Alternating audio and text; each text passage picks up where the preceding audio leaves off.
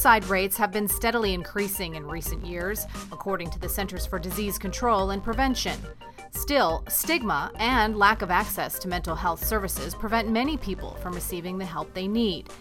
In this episode, psychologist and professor Nadine Kaslow talks about what psychologists are doing to enhance the services available to people who are struggling with thoughts of suicide. I'm Audrey Hamilton, and this is Speaking of Psychology.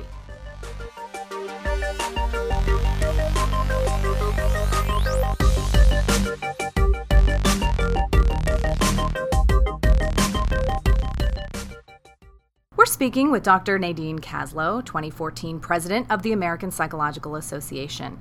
A tenured professor at Emory University's School of Medicine, Dr. Kaslow is also a practicing clinical psychologist. She is here to talk with us today about suicide prevention and how psychologists are developing new and innovative ways to help those who are suffering. Thank you for joining us, Dr. Kaslow. I'm delighted to be here. Suicide prevention is an issue you feel very strongly about, and it has been a focus of your work throughout your career. Tell us why you have chosen to spend your time helping those who feel they have nowhere else to turn. I think my interest in suicide and preventing suicide began when I was in high school, and one of my closest friends' mothers died by suicide. And I saw the profound impact that this had on her children, her husband, and the community at large, and the pain and suffering that everyone else experienced. And I believe it was then that I wanted to do something about it. Then when I became, when I was in graduate school, actually, at the end of my postdoc, a patient of mine who I was extremely attached to died by suicide. And it was very, very difficult for me. It was extremely difficult for me personally as well as professionally. I realized, however, that she chose to die by suicide because she was in so much pain in her life. She was in such psychic pain, and she was hearing voices and having visual hallucinations as well, and she was tormented and tortured and profoundly depressed, and she couldn't tolerate living anymore. And so I really wanted to, after that, help people both who were in so much pain try to reduce their pain in other ways, as well as help families and friends and community cope after someone died by suicide. What are psychologists doing to enhance the services available to people who are struggling with thoughts of suicide? I understand there's an app you and your team have developed called ReliefLink. Can you tell us about that as well? Let me talk a little bit about what psychologists are doing. Increasingly, psychologists are developing evidence-based treatments for suicidal persons, people with suicidal ideation or suicide attempts, and developing evidence-based treatments for youth, for adults, and for older adults, as well as for individuals from different ethnic, racial groups. So that's one thing psychologists are doing. The second thing that many psychologists are involved with are the Garrett Lee Smith grants. And these grants are given to colleges and universities and tribal communities, as well as to states, to develop major suicide prevention efforts. And I believe that these grants have really helped facilitate infrastructures in different settings and have really made a difference, and psychologists are often leaders on these grants. In terms of developing apps that can be useful adjuncts or used as a primary tool for individuals who are suicidal, the Substance Abuse and Mental Health Services Administration, SAMHSA, put out an app challenge last year and asked for people to submit apps related to suicide prevention. We were extremely fortunate that our app was the winner of the first place prize, and the app helps talk to people or connect people with services, has safety planning on there, has various activities that people can do when they're feeling suicidal, and allows people to develop very individualized plans as well as get help anywhere they are in the United States. How can digital technology work in conjunction with one-on-one therapy? Has there been research in this area? There's growing research on digital technology, and there's media-related interventions right now, and these are growing, especially for people with medical difficulties.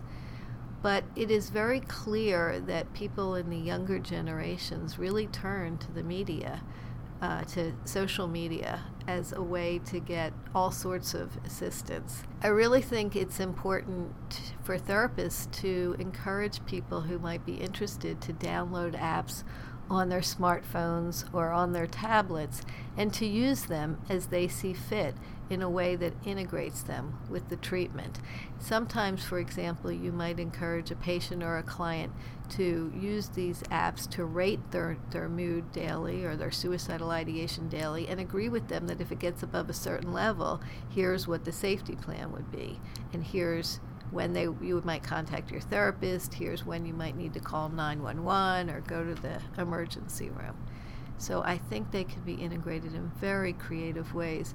I also think that a lot of adolescents and young adults can teach us ways to effectively integrate them, and especially how to communicate with them via these tools. I believe that psychology and psychologists have begun to very seriously consider how to integrate social media and other forms of technology into their work. But I also think that we have a number of other steps that we need to consider before we have a really good plan for doing this in a very effective way. You mentioned young people, and they are very focused on social media and digital technology. There have been some high-profile cases in the media where a young person has committed suicide after being cyberbullied or harassed online. Is suicide increasing among young people? How do we direct prevention efforts toward these youth? So there's some suggestion that suicide rates are increasing among certain subgroups of young people. I also think that we're hearing more and more about suicides of young people, and so sometimes it's a little difficult to tell what's an actual increase versus what's better reporting and surveillance. But there are definitely concerns that young people are very affected by what goes on via social media, and things like cyberbullying have clearly been associated with some young people's death by suicide. It's tricky to direct prevention efforts to this, but I think we need activities in the schools and programs in the schools related to this and related to talking about things like cyberbullying and cyber harassment and the link between that and suicidal thoughts and actions, as well as aggressive thoughts and actions. So school-based programming is important. I also think such programming needs to exist in other places in the community, whether those be religious organizations or other places that young people go for community activities. In addition, the media can be extremely helpful to us here in terms of talking about this, but also blogging about this, having programs that talk about this on channels that kids listen to. So I think there's a number of different ways we can engage more actively in preventive efforts. Also, I think that parents and schools and other settings need to take things like cyberbullying very, very seriously because it has extremely negative effects on young people. What are the barriers to getting care for suicidal youth and their families? One of the first barriers is the stigma about getting psychological services. Many people in many communities would rather do anything else than get psychological services because they're worried about the stigma associated with that. So they don't want to see the school counselor or the school psychologist because they don't want the other kids to know that there's something wrong with them and they feel like they're going to be labeled. So stigma is one major barrier. The second major barrier is that there are not a sufficient number of psychologists and other mental health professionals who are really comfortable with working with people who are suicidal, especially those who are extremely suicidal. So I think we need more training to help improve therapists' ability to effectively work with young people and others who are suicidal. I think the third issue is that we don't have enough evidence-based services that we have available to us to offer for suicidal people, and we need to develop more of these.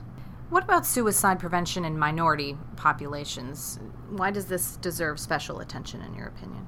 So I've devoted the last 20 years of my career to suicide prevention in the African American community. Although rates of suicide are lower in the African American community than in other communities, there are different challenges and different issues that need to be attended to.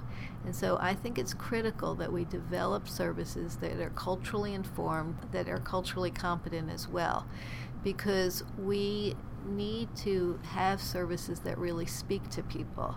So we need to know, for example, in some communities like the Native American community, there's often very high rates of substance abuse linked to suicidal behavior.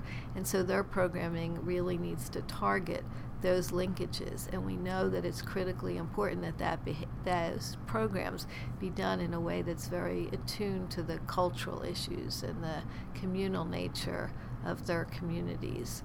And so I think that people from different races and ethnic backgrounds, people from different sexual orientations, genders, etc., ages, all need treatments that are very, very tailored to them. I don't think it's a one-size-fits-all opportunity. Thank you so much, Dr. Kaslow, for joining us. You're most welcome. Thank you.